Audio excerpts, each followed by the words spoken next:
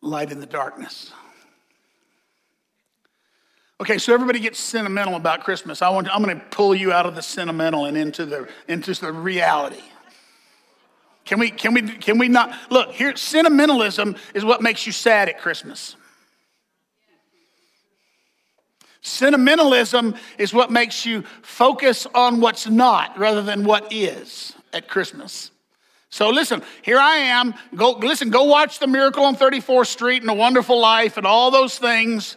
And then wake up. Wake up to find out what really this celebration is all about. Now, one of the first things that we all know, and let's just go ahead and say it, is none of us have any idea. Well, we have a little bit of an idea, but none of us know for certain when Jesus was born. We know that the Christian church adopted a pagan holiday and imbued it with meaning for our faith as a means and a ways of communicating the gospel to a culture. Y'all need to get over yourself about that. Christmas was not paganized. The pagan world was Christianized. And you need to get over yourself about that. You need to open your eyes, and I have a good word from the Lord for you today that is one of my favorite words. While we're celebrating Jesus getting born, why don't we grow up?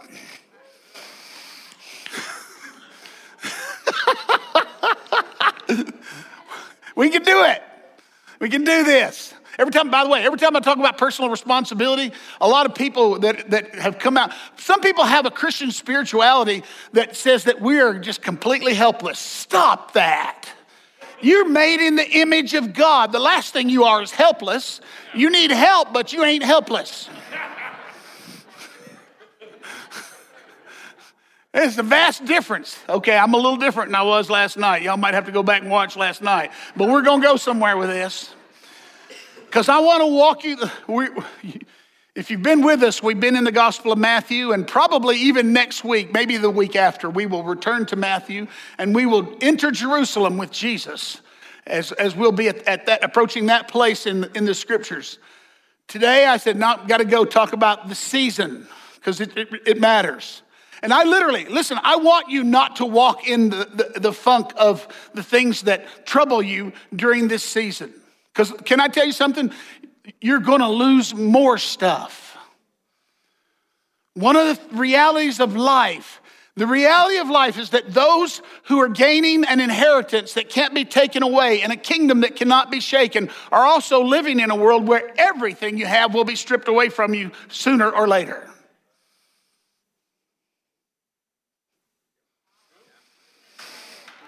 And I can look at myself in the mirror and see it coming on.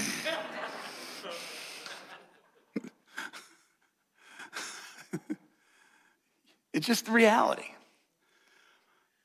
But we must be unmoved by these things because we live in the hope of what this season portends, light in the darkness. Now, I read this over you, and then this was spoken over you. For nothing will be impossible with God. This was spoken over you in the service. And I reminisce a lot.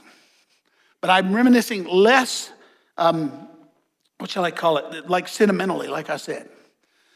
It was interesting because I knew I was going to go after this. I'm part of what I'm after this morning is to rip the veil of the pain of the stuff that people are carrying off of them so that you're going to go through this time with your family, not with an eye toward what has been lost, but with an eye toward what is being gained. You only think about what you lost when you walk in the sentimentality, but when you walk in the reality of what the birth of Christ means, then you're walking in the eager expectation of the sons of God.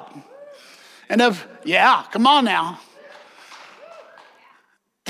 And of the kingdom that has no end. And so we always come to this story. God does not answer the question, why is suffering in the world? He does not answer the question, why is this happening to me? The Christian gospel is not a place for why. There's some stuff about it, But what the Christian gospel is an answer to what God has actually done. So that when every year around this time I start talking about this, when people say, why doesn't God do something?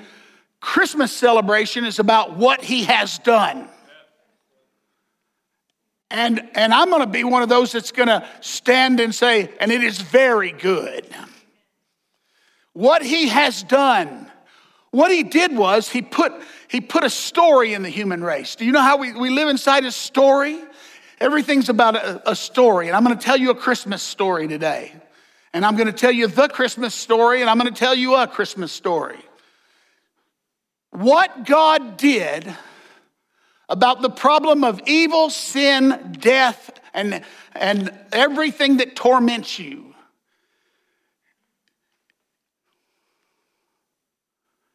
Is he gave the human race from the very inception of the human race a story that he would send one who would deal with the problem. Do you reckon on that? The Bible is a coverage of about 4,000 years of human history and 4,000 years of living inside the hope of one who would come and crush the head of the serpent.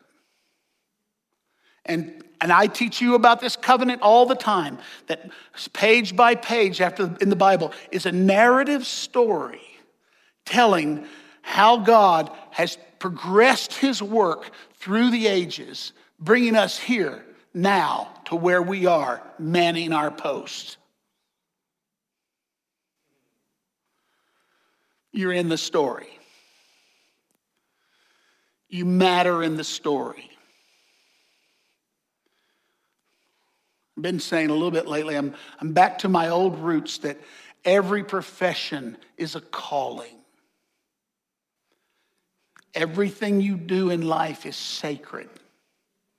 There's no secular and sacred. That's an American myth. It's a Western myth. You and I who live in Christ, everything we do is unto the Lord. Now, that's not a license for you to go out and be a jerk in the workplace.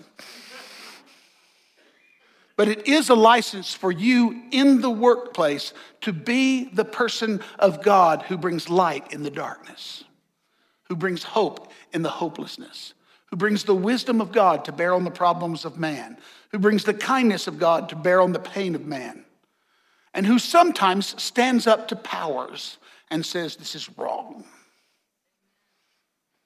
But don't start there.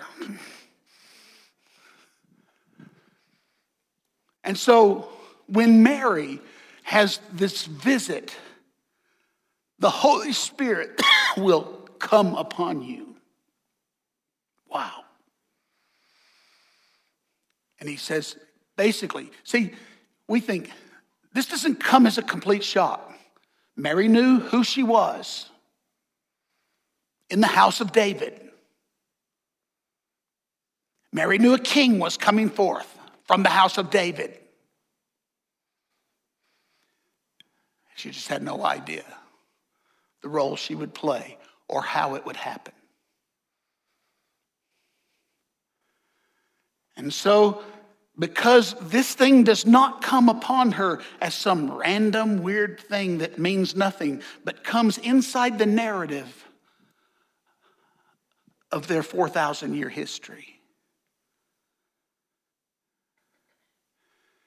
And she knows the history.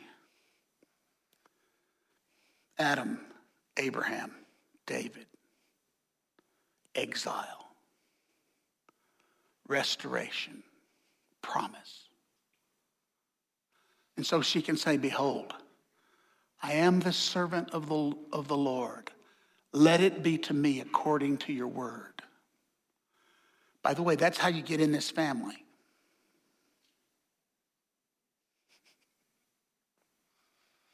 I belong to a kingdom family, and that's how you get in.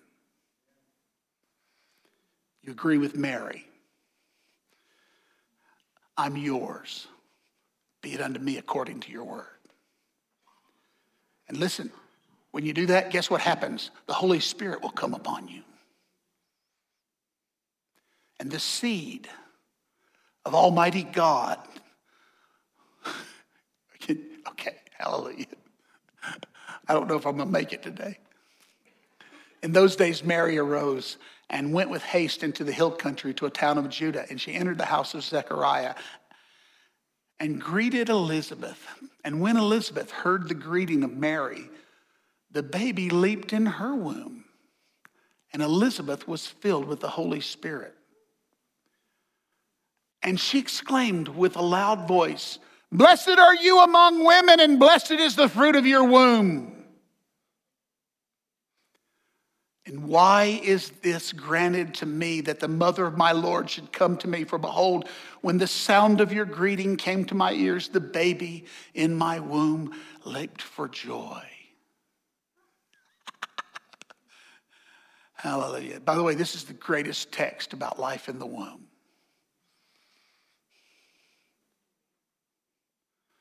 And blessed is she who believed that there would be a fulfillment of what was spoken to her from the Lord. Now, when Mary said, "Be it unto me according to your word," what she said yes to was being suspected as an adulteress by her betrothed, by her community, by everyone who knew her. Because listen, the Jews of her time were not casual about these things.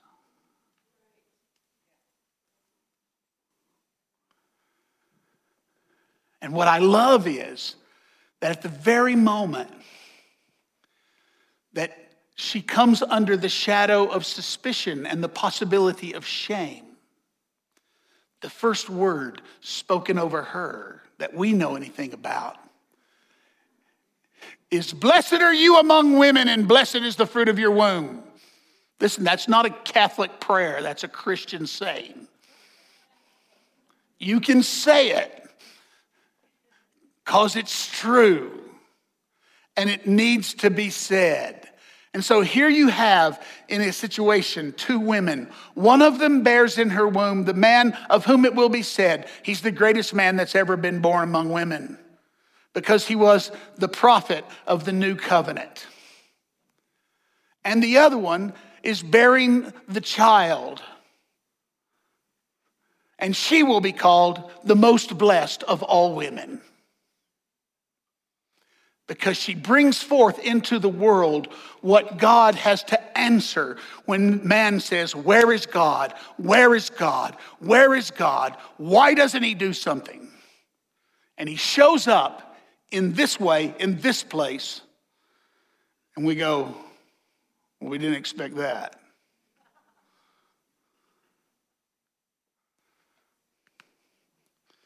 Instead of coming as a God of war, which is what it would take to put an end to the evil in the world, he comes as the Prince of Peace and establishes a kingdom of peace in the midst of a world of chaos,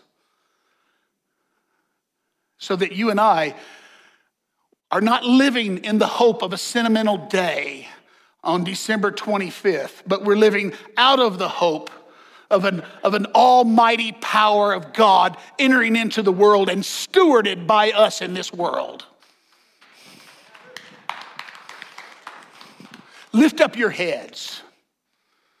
Lift up your heads. He is my glory and the lifter of my head.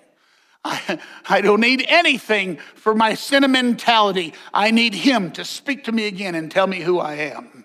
And I need to hear his voice resonating down through the years. Because now we've had another 2,000 years to steward these things. And I'm not done. I don't know about you. I plan on being at my post. About 20 years ago, the Spirit began to move afresh in my life now, and in the lives of some people around me. What I notice is that this is a movement of the Holy Spirit. The word of prophecy that was given to me was, behold, I will do a new thing, says the Lord, and shall it not spring forth? Isaiah's wonderful word was given to me. Now, I'm enough of a theologian that I want to tell you something, that what I actually know about that word of prophecy is that though it may have a quickening power in my life to lift up my head and to cause me to see my place in the kingdom of God, that word is not a casual word just thrown out there for anybody to grab that thing that wants it. No, it was a word of God saying, behold, I'm going to do a new thing. And this was when he did the new thing. He had sent prophets, he had sent kings, and now he sends his son. This is the new thing that the Lord does. And what happens to us is you and I hear it, and it becomes our story, and it becomes us. Just as surely as you hear that word about Israel in exile, where he says, I know the thoughts that I have towards you, says the Lord. That word's not for you. It was for them in that place. But it's a living word, and so it jumps alive in you, and you say, it's me too. And so about 20 years ago, I began to say God was doing a new thing. And one of the new thing he was doing was I was becoming acquainted with God's power in a way that I had not been acquainted with it before, except in moments. The Holy Spirit was being freshly poured out on some of us. And we became a problem.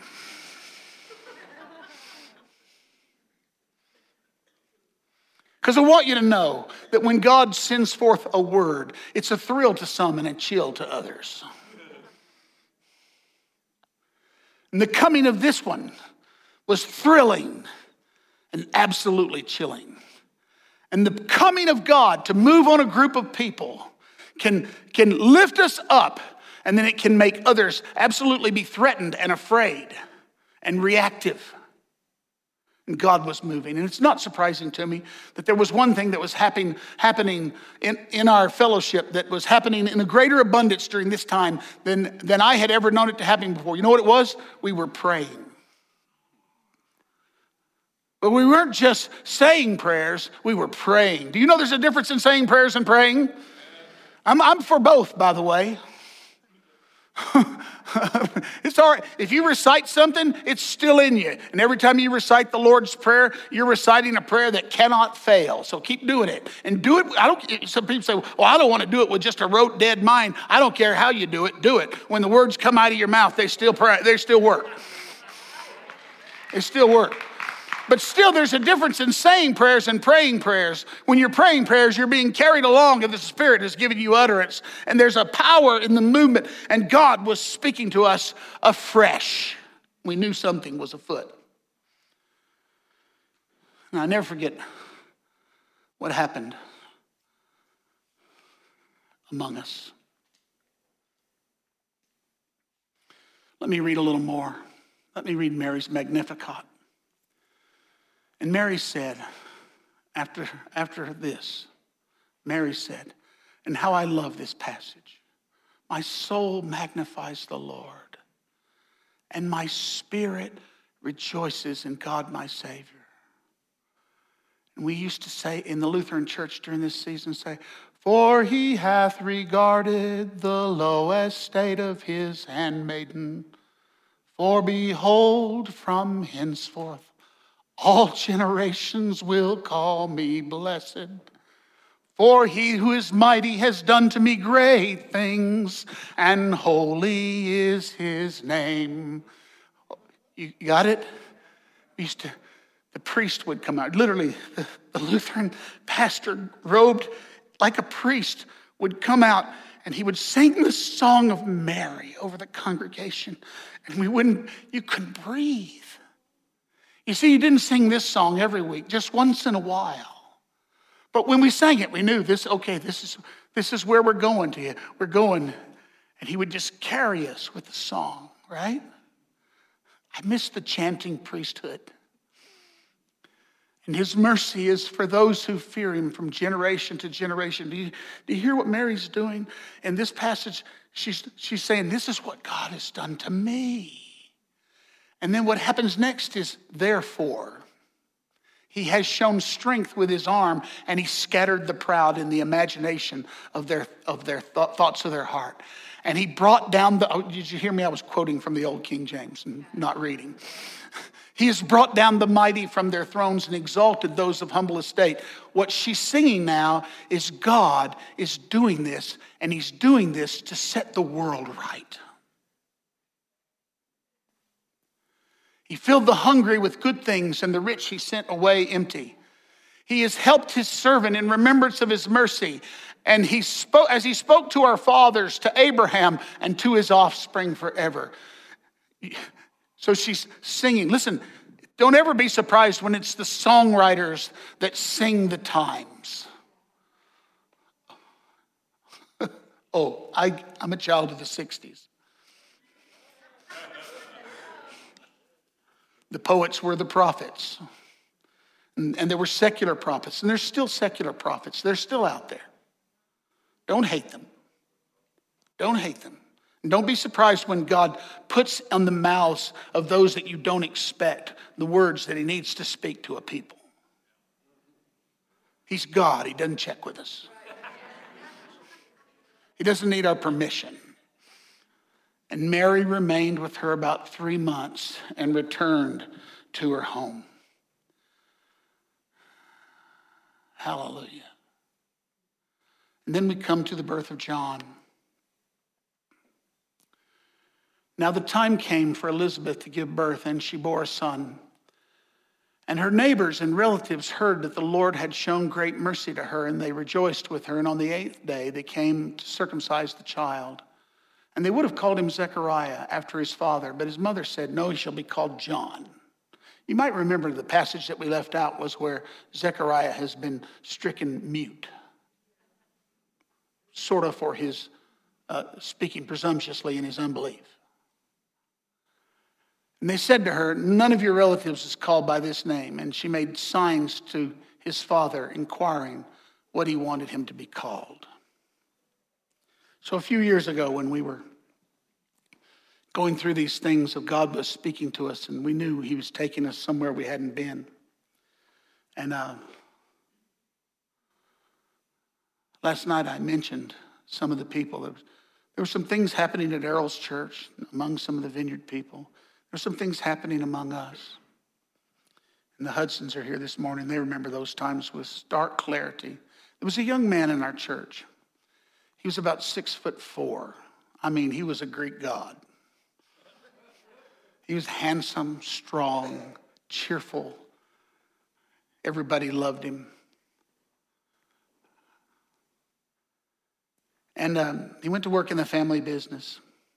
And it was construction, and he was trained as an electrician. And on the work site, he caught hold of a live. And we got the call that he had been electrocuted. And his life was in danger, and he was being flown to UNM, to the trauma care and the burn unit. Half of his face, down half of his body, this arm, all the way down his leg, one half of his body burned with, more power than the body can stand. And prayer had begun happening in our church. I mean, intense prayer, spirit-driven prayer. And listen, it was widespread.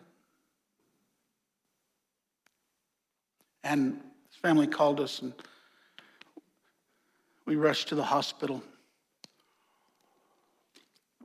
He had a fiance. They were very young, but like Gail and I, they were going to get married young, and they were going to get on with their life. And his fiance and her family were there. His family was there. And it became a vigil day after day. Will he make it? What will happen? Where's this all going? We're there for, a week or 10 days, going through one day after another, going through the changes that were happening. And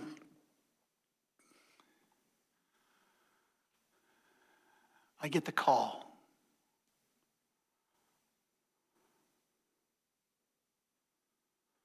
You need to come to the hospital. He'll be gone in just a couple of hours. Come be with the family. He's not going to make it. It was a Friday night. Got dressed. Went up to the hospital. And Zechariah asked for a writing tablet and wrote, his name is John. And they all wondered. And immediately his mouth was opened and his tongue was loosed, and he spoke, blessing God. And fear came on all their neighbors.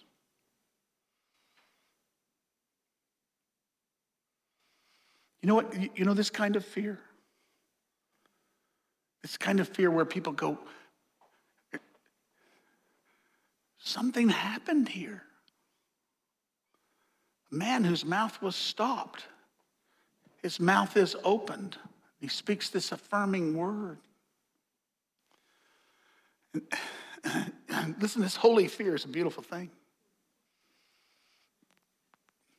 It's the kind of fear that came on me many years ago when I was 17 and in high school, and I showed up because my family always showed up at the midnight service for Christmas. And I'd been drinking. And they spotted me and said, oh, Alan's here. He knows all the songs. Let's bring him up to sing in the choir.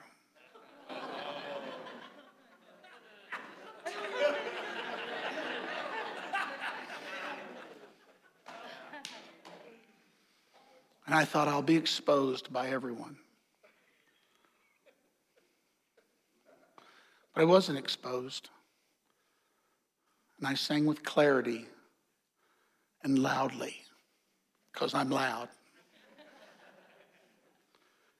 And when you're in a small Lutheran church and you have a voice like mine, in tune or out, you heard every word.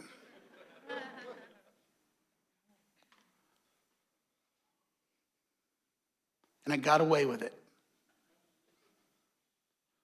But holy fear came upon me. It rested on me for, are you ready for this? 9 months.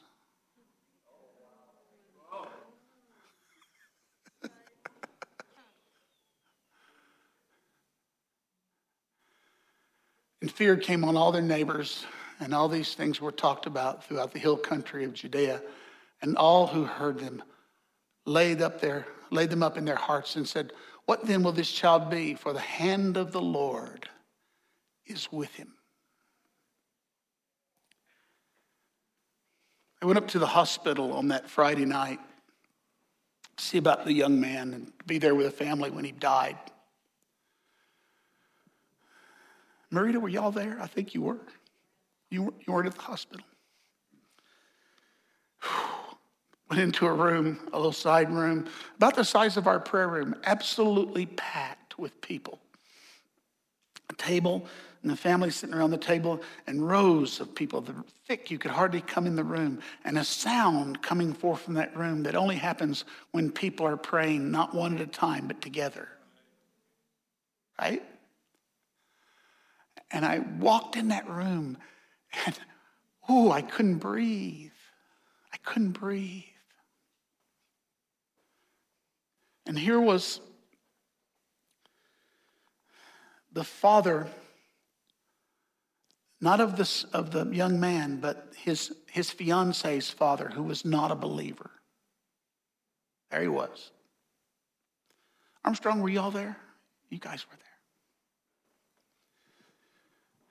And that man was there, and I walked over and put my hand on him and just stood there a minute. And I was like, literally in my mind was, don't mess this up. Right? Man of faith and miracles. And I heard the prayer. And I think Steve Carlson was leading, which didn't surprise me. By the time I'd left, one voice had risen above the others. And I was like, I'm leaving. I got to get out of here. It was just, they had it. They didn't need me. And sometimes the pastor walks in there, but well, not in this church. Everybody defers, but not in this church. In the Baptist church, it was common. So I walked out the room and I started walking down the hall toward the doors of the trauma unit, of the burn unit. And here comes a doctor out of the room, and he looks at me straight in my eyes. And he said, never forget it, he said, he's not going to die, he's going to live.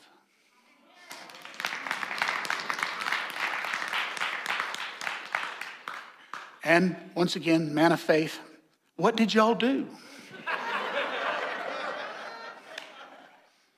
You don't forget moments like this, because the doctor looked at me clear-eyed and said, we didn't do anything. It must have been something you people did.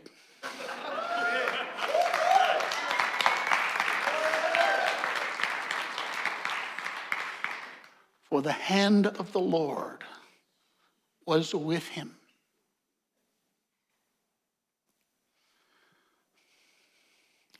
And now Zechariah, filled with the Holy Spirit. See, God was filling us afresh in those days. And when he fills you, listen, everybody wants the stuff we know about, but I want you to know something. The stuff you don't know about is as good as the stuff you know about. And he starts singing the song, and again, it's a song of what God is doing. Blessed be the Lord God of Israel. He has visited and redeemed his people. Now, love this, because here's a man who's saying, the God who has promised has come.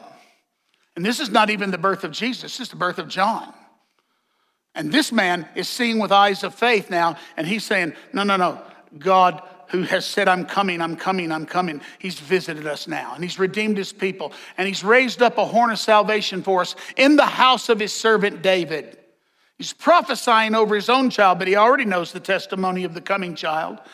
As he spoke by the mouth of his holy prophets from of old, that we should be saved from our enemies and from the hand of those who hate us, to show the mercy of the promise that was promised to our fathers, and to remember his holy covenant. You live in a world that's still wrecked by sin, but you and I live as people who know that we have a God who has visited his people and who has remembered his holy covenant, and who cannot fail, has not failed, and will not fail. And so don't miss that. It's Christmas. It's Christmas. It's not that so-and-so didn't make it home, or that we're alienated from so-and-so. It's that the one who can deal with all the problems of all the world, of all of history, has done something everlastingly about it. And you and I live as heralds of that message. Don't hang your head. Don't hang your head. Well, you don't forget times like that, do you? You don't forget times like that. And so, sure enough, he began to recover. Of course, with the burns, he was badly disfigured down half his face and lost his arm. And by the way, let me just tell you something so you'll know it. That young man and that young lady got married and have children. And they're now they're pretty close to 20 years, or they maybe have reached 20 years, and they're loving each other and serving Jesus to this day. Can you understand that? And I always say about that girl, that I've never met anybody like her. Because y'all know me, I'll say anything. So I was sitting with him after the recovery happened. I was sitting with him in the car driving back from a retreat we'd all gone to, and I looked at her and I said, What has this thing that's happened to him done to you? You notice I'm not using their names. And she said, what do you mean? I said, well, what has the disfiguring? This is before they got married. What has the disfiguring of his appearance done to you? And she went, he's the same to me as he's always been. And I went, now I've seen love. Right? Now I've seen love. But along, it was just a few months had passed, and Gail and I got invited over to the home of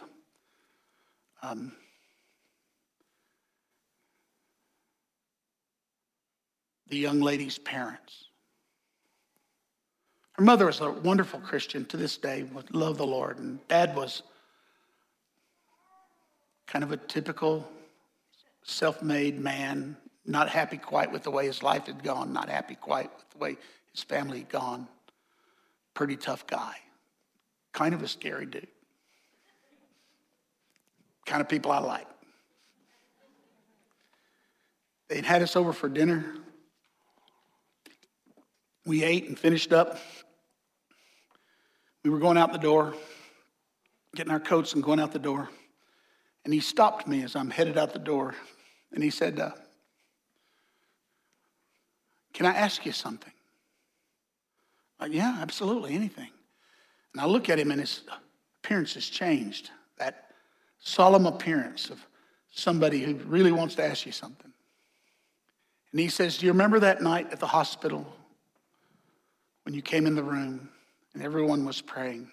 I went, yeah, of course, I'll never forget it.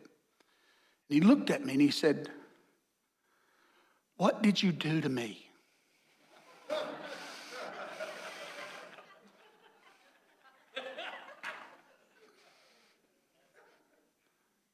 I said, nothing. I've just touched you. And he said, like almost with a tear, no, you did something to me. And he began to say the feelings that went through his body, the fire. Understand this, young man's in there in a burn unit, and the fire of God hits his future father-in-law. He said, no, something happened to me. And for just a moment, I stood and talked to him about God who gives the Holy Spirit to those who ask him.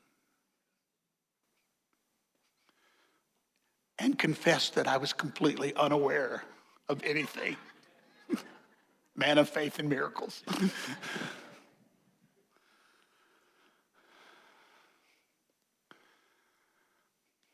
To show mercy promised to our fathers and to remember his holy covenant, the oath that he swore to our father Abraham, to grant us that we, being delivered from the hand of our enemies, might serve him without fear, in holiness and righteousness before him all of our days. And then, as a father turning to his child, and you, child, shall be called the prophet of the Most High. Oh, there's no passage in Scripture that more embodies what I like to say to you when I say the purpose of fatherhood is to tell his children who they are. You live with God, and then you speak life over your children. It's fathers and mothers. Anybody who ever been around this woman knows that. You, child, will be called the prophet of the Most High, and you will go before the Lord to prepare his ways, to give knowledge of salvation to his people and the forgiveness of their sins. Hallelujah. The new covenant was the promise that what the sacrificial system had embodied in animals was going to be enacted in humanity. Our sins are going to be forgiven, really forgiven. Not just remembered, forgiven. To give knowledge of the salvation to his people and the forgiveness of their sins because of the tender mercy of our God, whereby the sunrise shall visit us from on high. To give light to those who sit in darkness and the shadow of death, to guide our feet in the way of peace. Hallelujah.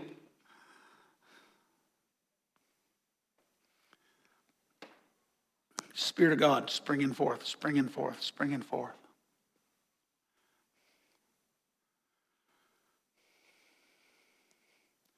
A few more weeks went by.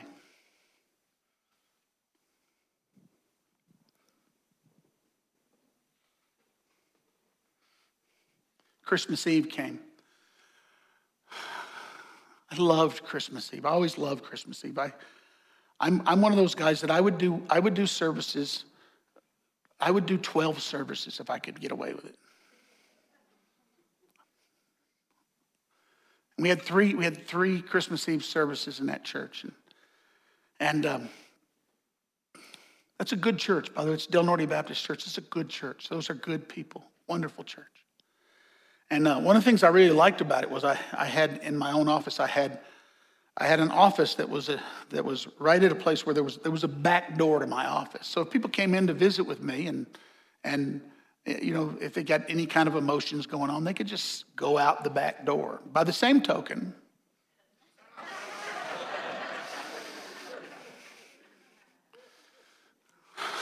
I used to know a pastor that had a boat, and he named his boat Visitation. And every once in a while, he would tell the church, I'm going out on visitation.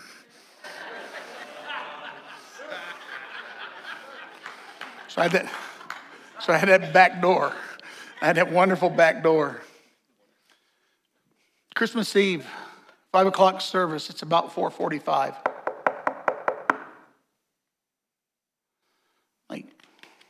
And you got to know me. It might be known that I don't like to be bothered before the services. It's not as bad now, but in those days, it was like, it was like you need a rope tied on your foot because you could die in there. They have to drag you out. I opened the door, and there he was. The Father. I said, what are you doing here? And he said, I have business to do with the Lord. And he came in my office and fell on the floor and wept his way to Jesus on Christmas Eve. Amen? Amen. And then the waves of reconciliation started coming. Hallelujah. Oh. The Father reconciled to his children. A husband and wife closer than they've ever been. What Jesus did when he came into the world was he inaugurated. See, listen, this is a power. This is a thing enacted. Christianity is not an argument we win with the world. It's a holy invasion. It's God come to his people. It's God come to redeem his people. It's God come to do something. And he's still doing it. He's still doing it. And so every moment when you're tempted to feel loss during this holiday, lift up your head. Your redemption draws nigh. Would you stand together?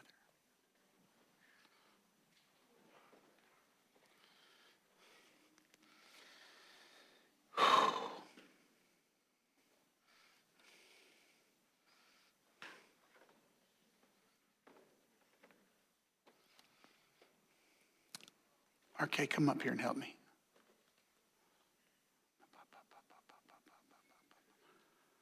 So I want every person who's been feeling loss and grieving and been feeling that holiday stuff that you wish you didn't feel, but you do. You see, I can preach this with some authority because yesterday morning I woke up about 5 a.m. after just a few hours of sleep, not very much. And all that blackness came on me because I know it. I'm familiar with it.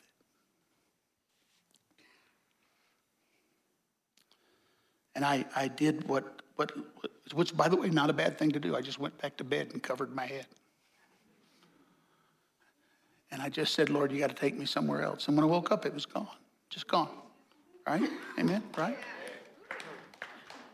But it made me taste it because, you see, I can't come here and address something that I have a callous heart about or that you feel like I don't understand. I, too, I'm like you. So I attach myself to the reality more than I attach myself to my emotions. And the reality informs the rest of me. I come into alignment So if that's you today, would you come? Would you just come? There are going to be some others in a minute, but you come first. Come on. Every person who suffered loss, God bless you. God bless you. God bless you. Every person that knows that dark cloud that wants to come and swallow you up, God bless you, Chris. Come on. Come on, church. Yeah. Just slip past your neighbor. Come on. Fighting for it. Fighting to win. Not going to lose. Not going to be destroyed. Not going to be cast down.